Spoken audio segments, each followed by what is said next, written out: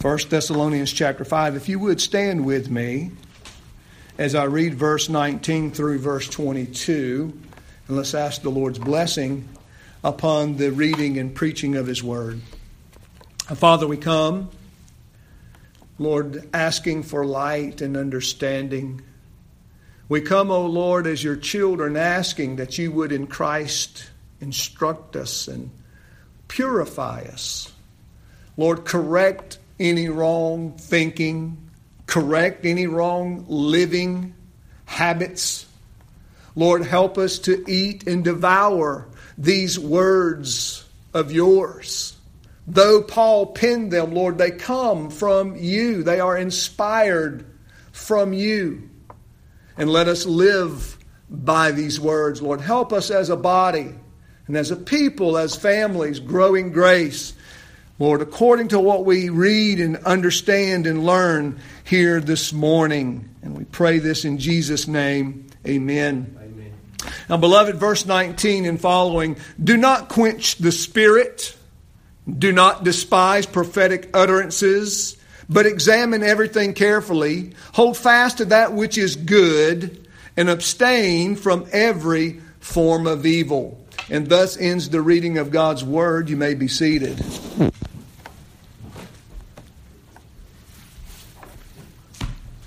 Well, brothers and sisters, I have quite a puritanical title to this morning's message for you. I didn't put it in the bulletin or didn't send it to Chuck for him to put it in the bulletin, but really and truly the title is this: Quenching the Spirit. Biblical examples of Christ confronting and correcting New Testament churches that were guilty of prolonged neglect of grace. That's a little bit too long to put in the bulletin.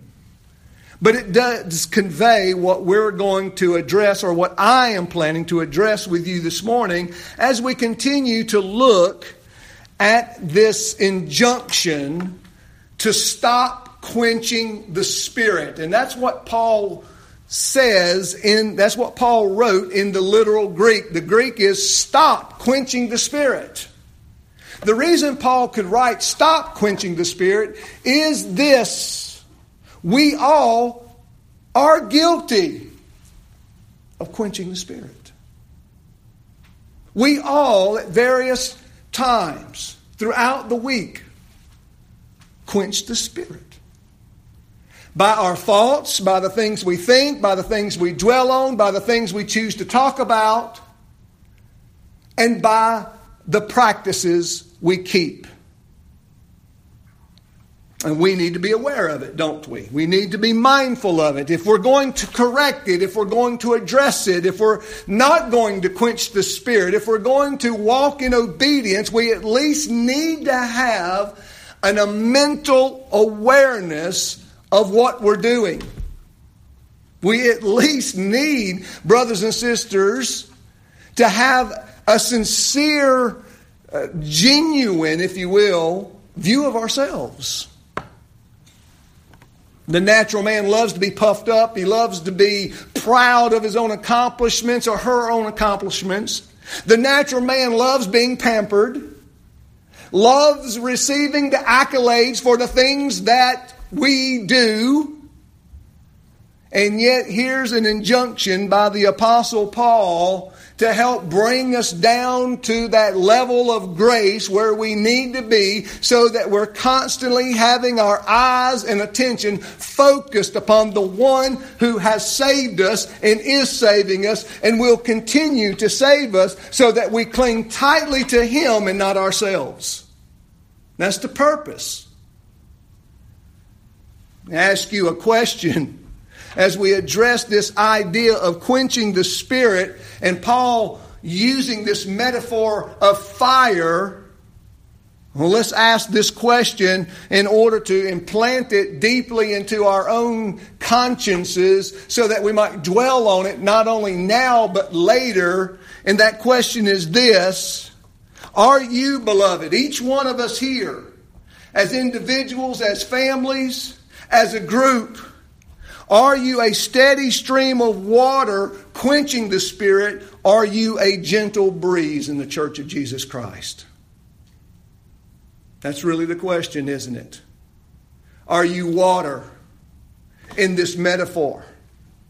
Water being that agent that quenches the Spirit, that dampens that enthusiasm, that spiritual work, that nurturing, that spiritual nurturing that's taking place. Are you even a drip or drop, a little steady stream that's dampening that work of the Spirit? Are you a breeze feeding the fire, helping and aiding the work of the Spirit as it moves about in the body, in individuals and in homes and in the total congregation? That's the question. See, where there is a work of God, beloved, there will be a work of Satan. Where God is working to build, to edify, to grow up, Satan is there to douse and extinguish and render useless the work of God. Where there is genuine enthusiasm, spiritual joy, where there is true spiritual edification and growth happening in Jesus Christ, Satan will be there. He is, brothers and sisters, the great quencher of God's work. Let me describe him to you as the realist, the level-headed one. Have you ever heard those terms? Have you ever used those terms? Well, I'm just being real. I'm just being level-headed. You're not thinking clearly. Well, see, that was the argument that Satan used in Genesis 3. When he went to Eve and says, I mean, has God said this, really? Come on, be real. Come on, you think God is going to give you all of this? You think God wants you to be like him? All Satan needed to do in order to bring that quenching fire of the Spirit in her life and in Adam's life was to do what? Plant doubt. That's all he needed to do. All he needed to do was plant that seed of doubt in order for that seed to grow immediately into the act of obedience to eat what God told him not to eat.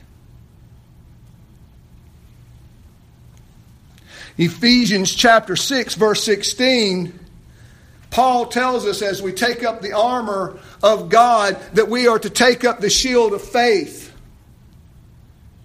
Because the shield of faith is the instrument by which we extinguish the fiery darts of what? Of who?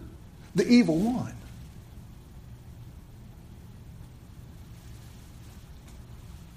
Satan is the great and ultimate quencher of the fire of God.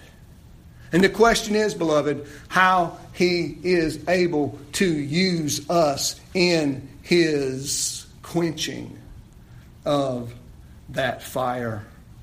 Think about Paul's antagonizers in Thessalonica. How did Satan wish to extinguish the promotion of the gospel? How was Satan going to extinguish the joy and enthusiasm of Jesus Christ, his saving mercies and graces that was beginning to take root in a very pagan place and to spread abroad? How was Satan going to quench that holy fire? He sent antagonizers of the Apostle Paul. He sent people who hated Paul. He sent those who hated the gospel of Jesus Christ. And what we find in chapter 2 of 1 Thessalonians, what did they do? They went there in order to extinguish the fire of Jesus Christ and the Holy Spirit by saying, Paul's really a fake. He's not who you think he is. These antagonizers were being used by Satan to quench the Holy Spirit by, again, inserting what? Doubt. Doubt. You can't trust Paul. If you can't trust him, if he's an unreasonable man, if he's a man of greed and all of this ill character, can you believe his message?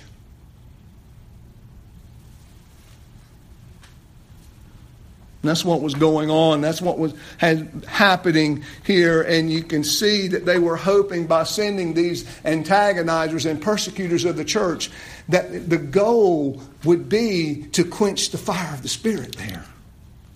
To see the work of God in Christ dampened and put out by sowing all of this doubt and by sowing all of this discord, by sowing all of these hard times and persecution, because they were being persecuted. They were having and undergoing hard times. Paul uses this metaphor, right? Do not quench the Spirit. What's the purpose of the metaphor? Paul uses this particular metaphor in order to add weight to this final list of exhortations and warnings that he gives to the church.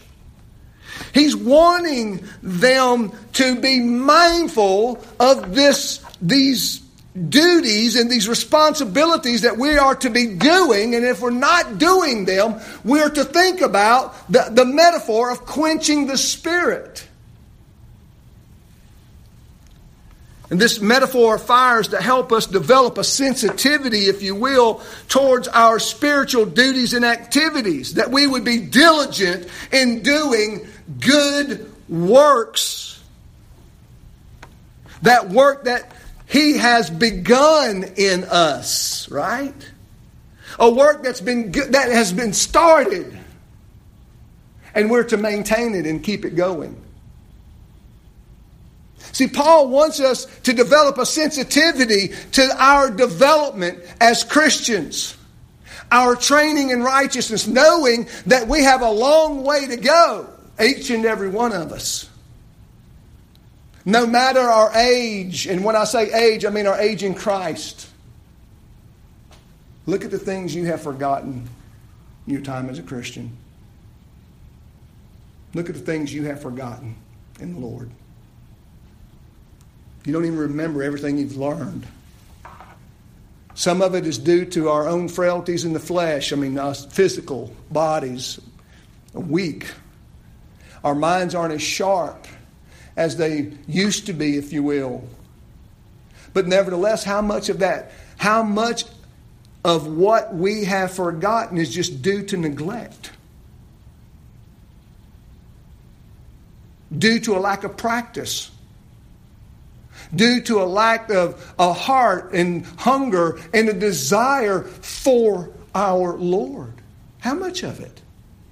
I know we have a hard time answering a question like that, but it's something we ought to ponder. That's what Paul is doing here. It's vital that what work has been started in us, beloved, we take it ourselves in our own role to completion, and all the while, He's the one bringing that work to completion in us.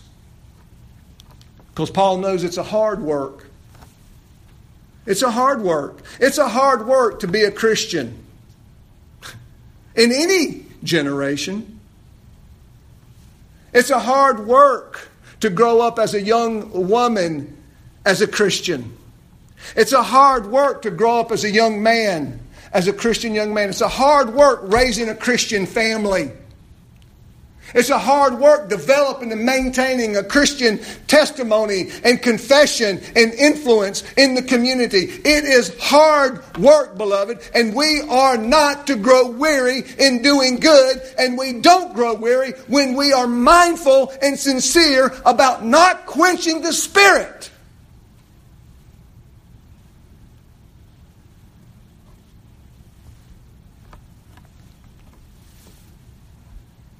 How many times have we fallen into the trap of the modern day church growth movement? Numbers dictate our spiritual condition.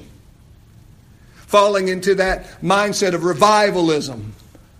Falling into that mindset that if somebody cries buckets of tears, they must be truly converted. Not whether they maintain their Christian testimony, not whether they do what is righteous, not whether they have a hunger and thirst to read and memorize and the Word of God and to worship the Lord in purity and truth, but just that they are, quote, sensitive people. That's not biblical. There are all kinds of biblical directives about not living on your emotions. We should neglect the idea of the flash in the pan reality and recognize that what is truly developed and maintained by the Spirit in the church, in God's people, collectively, as a whole and corporately, is very hard and difficult. Why do you think the Christian life is described in terms of a soldier? A soldier that trains and prepares for battle.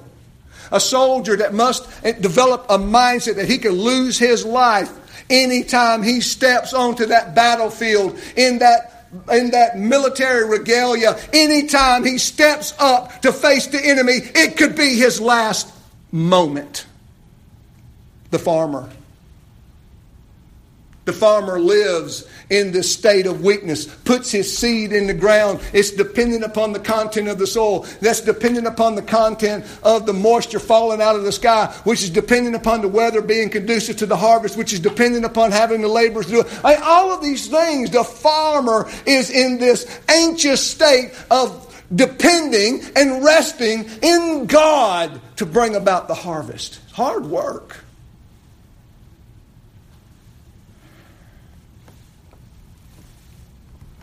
It's not Paul's intention, brothers and sisters, when he uses this metaphor, to convey the idea that somehow we can squash, extinguish, or put out God's fire. Now, metaphors are only designed to give a picture. God is immutable. God is unchangeable. And God is not changed by any of our activities, whether they be disobedience or obedience. Okay? God, the purpose of the metaphor is to train us. It's to train our thinking. God stands fixed and firm, and He's not moved all over the place. You do not in one day, God is not happy one minute with you, and then the next minute He's sad, and the next minute He's happy, and then the next minute and God's not like us. God is unchangeable in all His ways. He loves you with a firm and fixed love. That doesn't change. But how does God in the Spirit and the apostles train us to think in ways where we can be what we've been called to be in Jesus? Well, He's talking to us in baby language.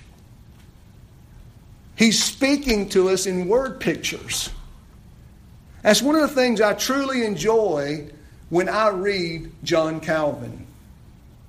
John Calvin has a firm grasp and a consistent understanding of human depravity. I think better than most theologians I read. He's consistent in helping us understand that God's not moved to the right or to the left by our actions. He's fixed and firm, and yet He writes in a way that we might be affected in a sense that we would be obedient. That we would love to be obedient. I mean, think about the idea of quenching the Spirit. See, he's trying to develop our sensitivities. You mean, what if I were guilty of helping this body be useless? Because it's a corporate setting here. I don't want you to walk away and just ponder this individually, which is a point to a point. But Paul is writing collectively. This is a corporate metaphor to be used in the body. We are not, as a body, as a church, to quench the fire of the Holy Spirit, the work of the Holy Spirit.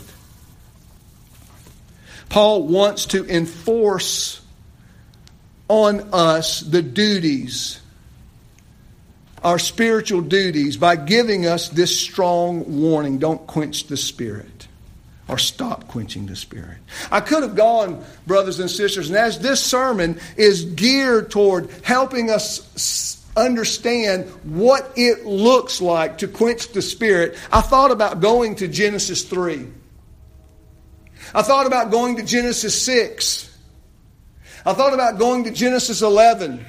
You have the fall, you have the flood, you have the Tower of Babel, and address and deal with how the Spirit there was quenched in the fall of man, in the ruin of man, and in the spread of the nations. I could have gone to the exiles. Those taken into Babylon and those coming back. I could have dealt with them. I could have gone to Acts chapter 7 and dealt precisely and particularly with Stephen's apologetic and how he describes the long list of disobedience of Israel to God, quenching the Spirit. But beloved, I've decided to go to Revelation chapter 2 and 3. As the meat of our text this morning, I wish to address the 7 churches of Asia Minor and use them as an example of what it looks like when men and women, when church members quench the Holy Spirit. Before we turn there, in each one of those situations, and let me remind you that this is the portion of Scripture that describes for us that Jesus walks among His candlesticks. He walks among the church. What does He do as He walks among the church? He estimates. He discerns. He teaches, He nurtures, He warns, He disciplines. He does all of those things that we need done to us as spiritual children in order to see us come to maturity. I'm going to tell you this right now. No child that grows up that has some self-discipline, some aspect of honor and integrity, some aspect of understanding authority, that didn't grow up with some discipline. You don't get those things without discipline. And maybe the parents did it. Maybe the parents can't take honor for that discipline. Maybe it was the military. Maybe it was a marriage. But somehow, somewhere, some way, those people learned those things through hardships and difficulties, through a time of soul-wrenching and a darkness that forces them to do what? Look outside of themselves for answers.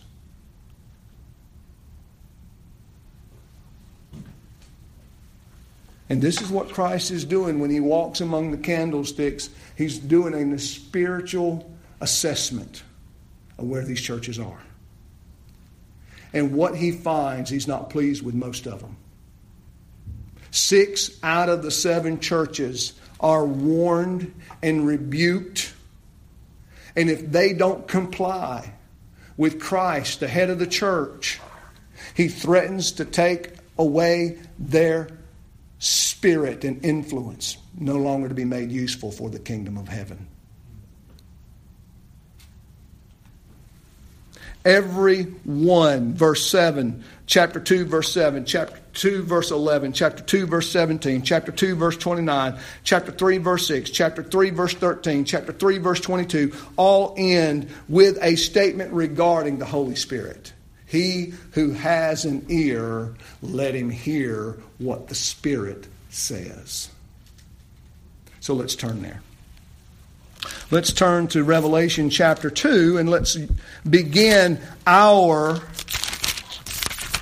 investigation into what quenching the Spirit looks like in order for us to be aware of it, for us to repent of it if we see it in ourselves or if we see it in this body, so that we might deal with it and be pleasing to the Lord of glory and edifying to each other.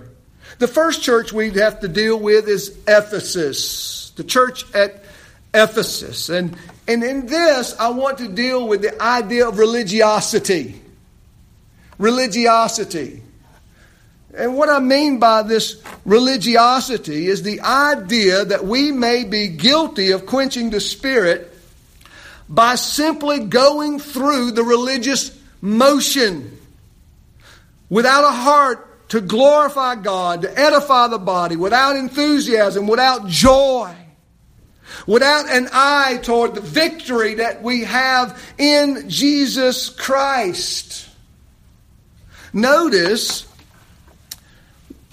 Notice what Christ says about the church. Verse 2, he says, I know your deeds and your toil and perseverance, and that you cannot tolerate evil men. And you put to test those who call themselves apostles, and they are not. And you found them to be false. You have perseverance and have endured for my name's sake, and have not grown weary. But I have this against you, that you have left your first love. Therefore, remember where you have fallen, and repent, and do the deeds you did at first. Or else I am coming to you, and I will remove your lampstand out of its place unless you repent. They had settled doctrine. They had their eye on the right people and the wrong people. They had an eye toward false teachers. They had an eye, they could sniff out false doctrine. And yet they were still not pleasing to the Lord. They had all of the right religiosity about them. They had all of the right outward appearance, didn't they? But going through the motions, brothers and sisters, is not enough, is it? That's what this church teaches us. The church at Ephesus teaches us that we must have something more than an outward expression of truth or even justice. Even when we hold court and we're able to condemn false teaching and condemn false teachers, if we don't have a heart for that truth, we are guilty, aren't we, of quenching the Spirit. Hearts, brothers and sisters, of joy and gladness and thanksgiving. Don't turn there. Let me do it. I mean, we go back to Thessalonians, and we look at what Paul has already stated in the passage.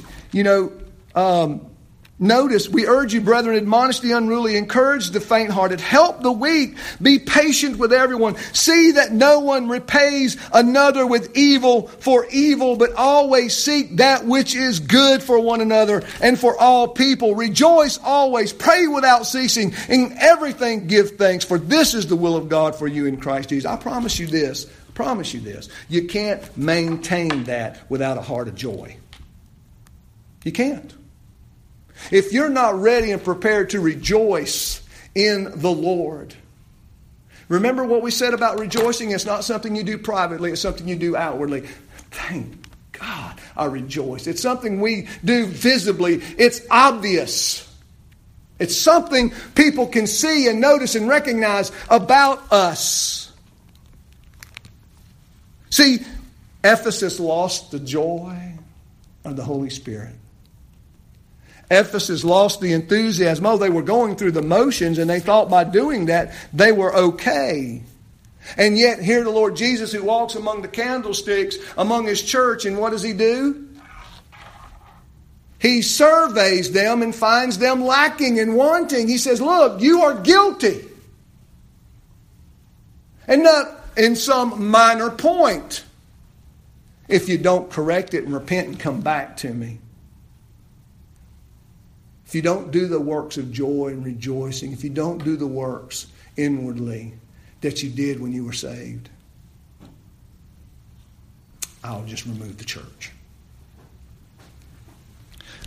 Philippians chapter 4, verses 8 through 9. Listen, finally, brothers, whatever is true, whatever is honorable, whatever is just, whatever is pure, whatever is lovely, whatever is commendable, if there is any excellence, if there is anything worthy of praise, think about these things.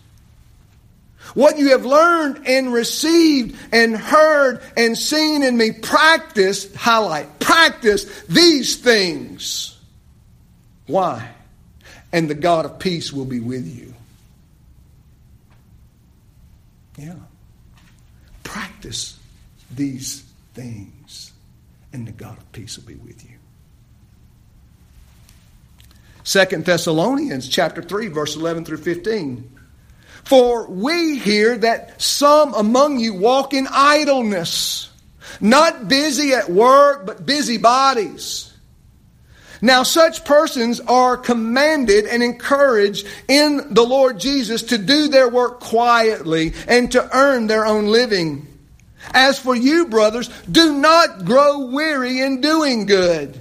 If anyone does not obey what we say in this letter, take note of that person and have nothing to do with him, that he may be ashamed. And do not regard him as an enemy, but warn him as a brother. You know what Paul is saying there in the next epistle? In the second epistle of Thessalonians, what he's saying is, listen, when you find people that will not obey the Lord Jesus Christ, they're professing brothers and sisters, he said, they ought to be ashamed of themselves. They ought to be ashamed. There's nothing good about it.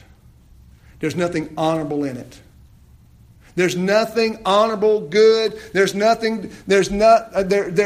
reason to highlight and to hold that person up as spiritual when they are failing, not only when they are failing to reform the inward and outward.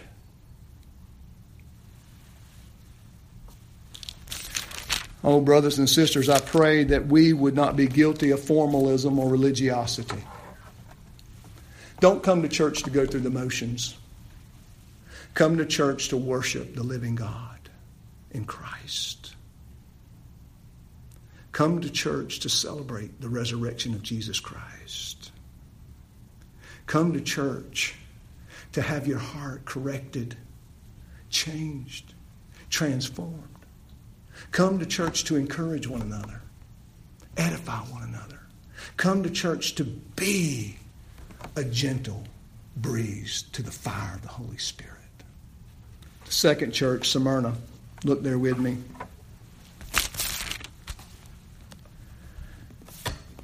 Verse 9, and I know your tribulation. And they were undergoing difficulty. I know your tribulation and your poverty, but you are rich. And the blasphemy by those who say that they are Jews and are not, but are a synagogue of Satan. Do not fear what you are about to suffer. Behold, the devil is about to cast some of you into prison so that you will be tested.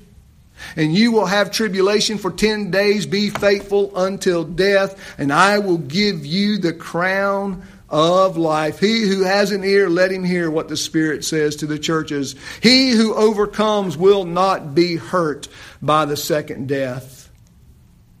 How do they quench the Spirit here? Well, notice the direction. Notice what the Lord Jesus, the great counselor, tells them in verse 10. Do not fear. Do not fear. Do not fear what you are about to suffer, for that you will be tested. Tested. We want to be mindful, brothers and sisters, of an ungodly and unholy fear. Why?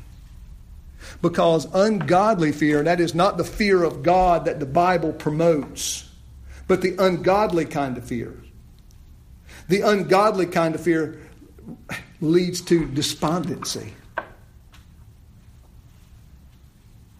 It leads to inactivity. You see.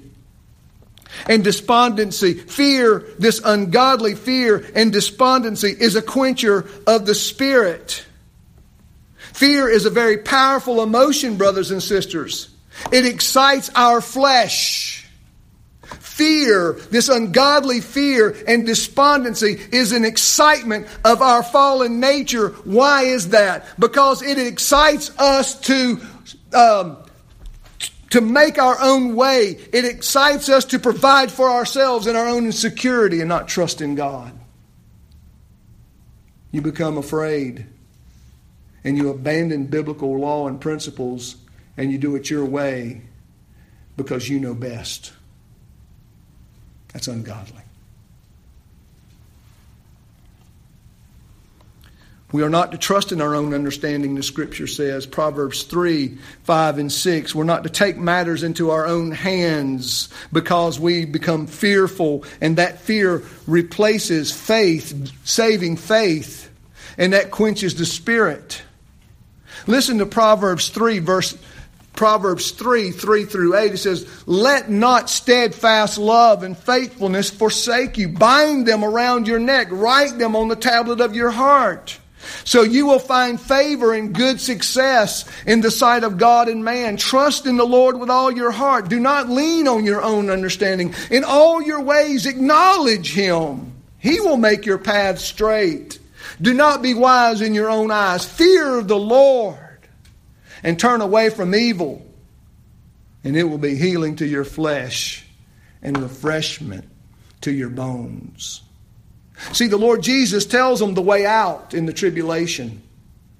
What's the way out of the test? Death. Death. Do not fear what you are about to suffer. Behold, the devil is about to cast some of you into prison so that you will be tested. You will have tribulation for 10 days. Be faithful until death, and I will give you the crown of life. That's the way out. How do you pass the test? How were they to pass the test at the church of Smyrna? How were they to pass it? By remaining faithful unto death.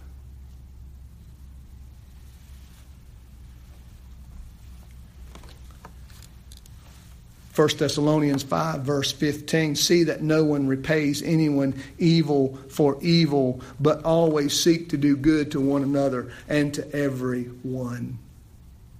See, we're not to lean to our own understandings. We're not trying to figure things out in our own flesh, but we are to submit and give ourselves to the mind of the Spirit, and wrote the Scripture, to the mind of the Lord Jesus Christ, to the will of God. And we are to forsake our own understanding. And guess what? Some things you don't know and understand fully. God is not obligated to dot all your I's and cross all your T's. But what He does tell you is this: I will give you the crown of life. I will bless you. I will give you far more than you can imagine. And listen, brothers and sisters, far more than we deserve. Amen? Always far more than we deserve. Look at the third church, Pergamum. The third church, there is this indifference, this spiritual lethargy prominent in this church. Verse 13, "I know where you dwell, where Satan's throne is, and you hold fast my name and did not deny my faith, even in the days of Antipas, my witness, my faithful one, who was killed among you, where Satan dwells. But I have a few things against you, because you have there," that is in the church, "some who hold the teaching of Balaam, who kept teaching Balak to put a stumbling block before the sons of Israel, to eat things sacrificed to idols and to commit acts of immorality. So you have also some who in the same way hold the teaching of the Nicolaitans. Therefore repent, or else I am coming to you quickly, and I will make war against them with the sword of my mouth." And I'll stop there. This spiritual indifference, brothers and sisters, somehow this church and in some way had become indifferent to the various teachings that had entered into the church. Now, why does indifference quench the Spirit. Well, in this case, it ought to be clear it is false teaching and doctrine. But what if you're indifferent about the work of the Spirit in general? Well, whatever. Instead of having a mindset of we are all in this together, we're all working toward one goal and one purpose, which is to glorify God, to be molded and shaped into this glorious image, to have all the rough edges in my life, and there are many, sanded, honed, chiseled off. I'm indifferent. There was a lack here of watching over their own hearts. See, they didn't think it was that important. Some could hold to this teaching and others hold to another teaching. They did not understand in this indifference that they were cluttering up and blocking the path to true happiness and joy as a body. Because remember, what does the Lord do in Pergamon? The whole church is involved. Some of you have fallen into this, and some of you, not, but then some of you are even doing this. You see the members of one another, don't we? We see the body being represented here. There are a variety of ways a church can quench the Spirit, not all in the same way. Yet they all do quench the Spirit in some way and in some fashion. They all compromise, if you will, the issues of life. For example, let me give you the point that's being made there in verse 14 when he talks about the teaching of Balaam and the teaching of Balak to put a stumbling block before the sons of Israel, to eat things sacrificed to idols, and to commit acts of immorality. I mean, it was to live by your carnal desires. It was to live by the flesh, the appetites, if you will. A church that did not govern the appetites of its membership and congregation, understanding that the Holy Spirit governs our appetites, the things we want out of life. And they were falling into rank sin of immorality because they couldn't govern their own appetites. Proverbs 4, verse 18 through 23. But the path of the righteous is like the light of dawn. It shines brighter and brighter until full day. The way of the wicked is like deep darkness. They do not know over what they stumble. My son, be attentive to my words. Incline your ear to my sayings. Let them not escape from your sight. Keep them within your heart, for they are life to those who find them and healing to all their flesh. Keep your heart with all vigilance. Vigilance. Govern your appetites. Learn that if you don't govern a certain aspect of your own appetites, where it could lead you.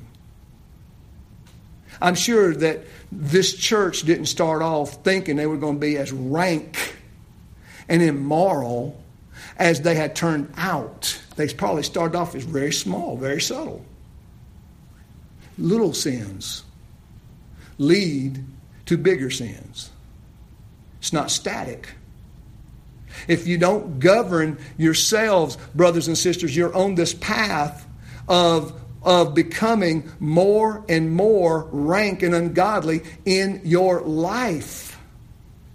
There's a path represented here. Proverbs 4 says this, keep your heart with all vigilance, for from it flow the springs of life. Now what that word means there in the Hebrew, the springs of life, is that the heart determines the boundaries of your life. The word issue there means boundary marker, boundary, like a road or a fence. From the heart shoots forth boundaries. And if you don't have those boundaries, whatever's in your heart is dictating the direction of your life and where you're going. Watch over your heart, because it's going to determine how you live. What about the church in Thyatira? I know your deeds, verse 19, your love, faith, service, and perseverance, and that your deeds of late are greater than the first, or greater than at first. But I have this against you, that you tolerate the woman Jezebel, who calls herself a prophetess, and she teaches and leads my bondservants astray, so that they may commit acts of immorality and eat things sacrificed to idols. I gave her time to repent, and she does not want to repent of her immorality. Behold, I will throw her on a bed of sickness, and those who commit adultery with her into great tribulation, unless they repent of their deeds. And I will kill her children with pestilence, and all the churches will know that I am He who searches the minds and hearts, and I will give to each one according to your deeds. And I'm just going to stop there.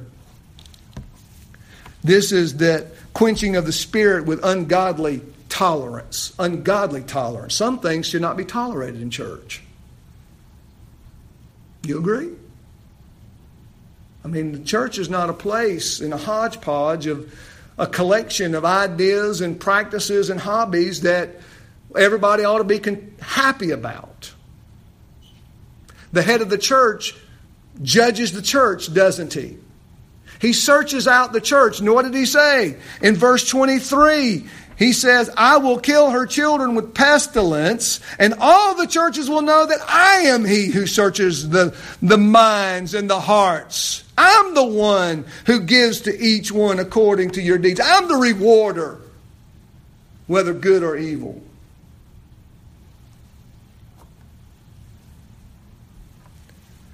Here the Lord, through the Holy Spirit, warns the church to hold fast to the truth and to the Word of God and its practices. Because God comes and judges the church. He comes and judges her practices. He comes and judges the church inward and outwardly. Brothers and sisters, that alone ought to stir us up to a responsibility to not quench the Spirit. Amen. It should. It should. Our blessed Lord walks in our midst. He hears our speech. He knows the heart that speech springs from. And we can't fool Him. He knows how happy you are to worship Him and how happy you are not. He knows when we want to be somewhere else. He knows when we are just going through the motions or when we are truly sincere. We may be weighed down. We may not even look like it, but He knows. He knows. I'm not talking about outward facades. I'm talking about you can be sitting there and you may be like the man in the temple that beats his chest and he says, oh God, I am not worthy. We may look at that man and go, well, that's a pitiful creature. But God loves him and accepts him. There's all kinds of examples in the Bible, beloved, of misperceptions. And we're going to get into some of them. Look at the church at Sardis, our fifth church. Notice the spiritual slumber and hypocrisy there in Sardis. And think about how that has quenched the Spirit. Verse 1, he says, He who has the seven spirits of God, the seven stars, says this, I know your deeds, that you have a name, that you are alive, but you are dead. Think about perceptions. You look alive, but you're not. Wake up and strengthen the things that remain which were about to die. For I have not found your deeds completed in the sight of my God. So remember what you have received and heard, and keep it and repent. And therefore, if you do not wake up, I will come like a thief in the night, and you will not know at what hour I will come to you. But you have a few people in Sardis who have not soiled their garments, and they will walk with me in white, for they are worthy. This spiritual negligence and this slumbering, this hypocrisy that you see. Oh, they had this reputation of looking alive, but in God's estimation, in the estimation of Christ, they were not alive. They were dying. They were dwindling spiritually. They were in this spiritual drowsiness, if you will. How did they get there? How did they get there? Well, what does the text tell us? Look at verse 3. So remember what you have received and heard, and keep it and repent. How did they get to a place where they look alive but they're not? They didn't continue in the means of grace. They quenched the Holy Spirit for so long that they had become almost a dead church. They quit feasting upon the means of grace and faith and hope and truth. They quit looking at themselves. They quit judging themselves before the throne of grace.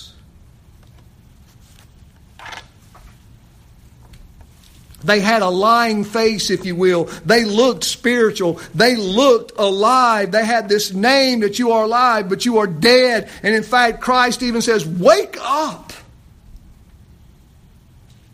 Wake up. Oh, brothers and sisters, are we this hypocrisy and this spiritual negligence? Have you come to the place, brothers and sisters, that you forget that the means of grace are the means of salvation? That Christ is speaking to you in these graces. That Christ is loving you. He's hugging on you. He's kissing on you. He's bringing you along the difficult times, the tests that He's given you. All of these things that are so needed to be cultivated inwardly and outwardly. He is working in your midst. But yet, how often do we neglect the very things that gives us the joy, the happiness, the enthusiasm we truly seek after? We got to move quickly. And if we're going to finish this morning, the church of Laodicea, I'm going to skip Philadelphia to the end because that's one positive church that we can look at as an example. The church at Laodicea, I know your deeds, verse 15, that you are neither cold nor hot. I wish that you were cold or hot. So because you are lukewarm and neither hot nor cold, I'll spit you out of my mouth.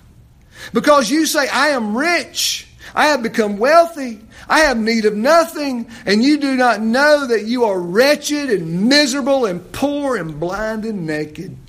I advise you to buy from me gold refined by fire so that you may become rich, and white garments so that you may clothe yourself, and that the shame of your nakedness will not be revealed, and the eye salve to anoint your eyes so that you may see. Those whom I love, I reprove and discipline. Therefore, be zealous and repent. I'm just going to stop there. Oh, brothers and sisters, we all know, don't we, how pride stifles and quenches the Holy Spirit work in us and in the church. Arrogance, haughtiness. Oh, you think you're something. You think you've built this place. You think you've done all of this. You think your growth is because you have memorized 100 passages of Scripture. You think you are the counselor to all your brothers and sisters because you are intellectual or because you have gone through all these experiences. And none of that is the case. You may be every bit of that. But without the blessing of Christ, without Christ in you, that's nothing. Nothing. A proudness, a haughtiness, an arrogance, a contempt for others is what it breeds. I don't need the means of grace like you need it. I don't need the Word of God as much as you need it. I don't need to pray as much as you need to pray. I don't need to sing praise songs as much as you need to sing them. I'm on a different level. They had a twisted perception of their own spirituality. Verse 17. But the reality was they were nothing in God's sight. God's children quenched the Spirit brothers and sisters, when they don't submit to God's chastening love and discipline. Think about Hebrews 12. God says, I chasten whom I love. And if you are a true son and daughter, I'm going to chasten you. If I don't chasten you, you're not a son and daughter. But all I chasten for the purpose of righteousness and holiness. Let's look at the church in Philadelphia and end on a positive word here. Notice the characteristics of the church at Philadelphia.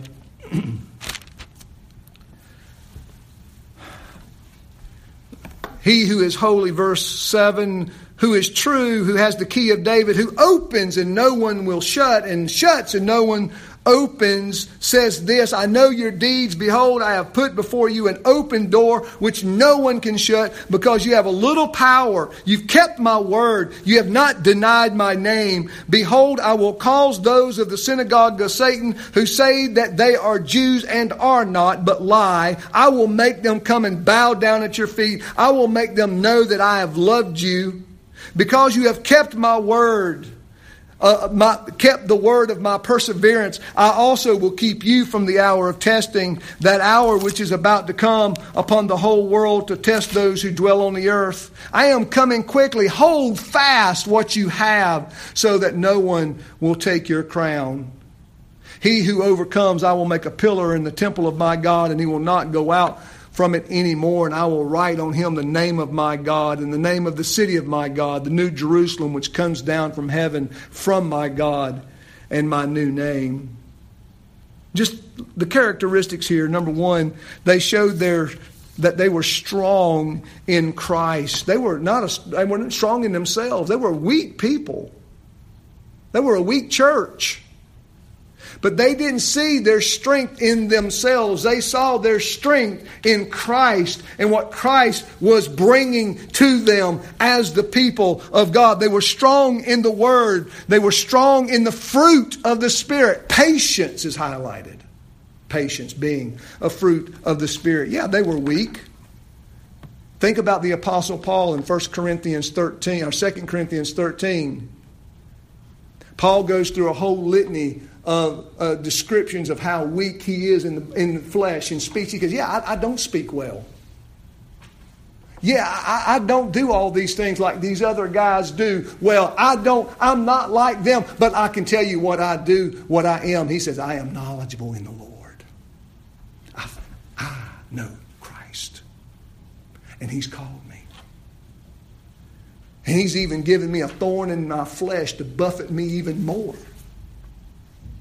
To teach me humility so that I might not be arrogant in my own strength.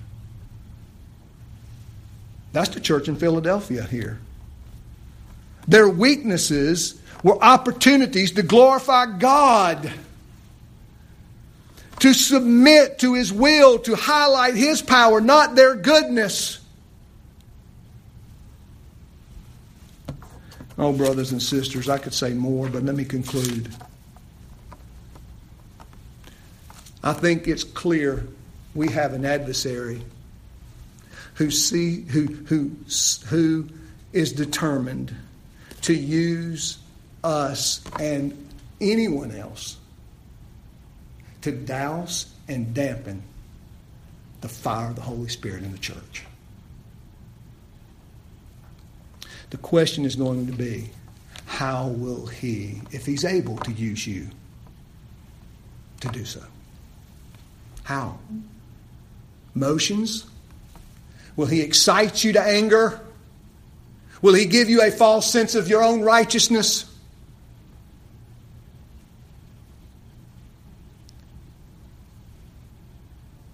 Will he allow you to embrace a false teaching? Will he allow you to have sensitivity for a false teacher?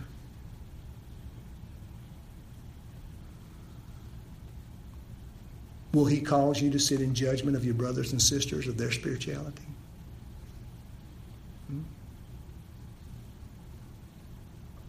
See, there are a number of ways that Satan can use us to dampen the Holy Spirit. the work. And we ought to be mindful of it. And we ought to fight against it. And we ought to end with this, brothers and sisters. Pray that we would take the shield of faith and we would fight and quench the fiery darts of the evil one as they're shot at us.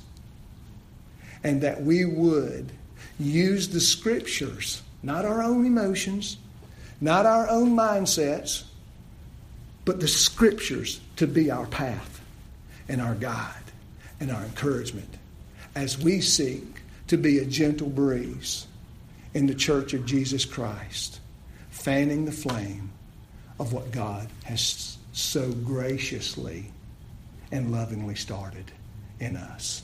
Let's pray.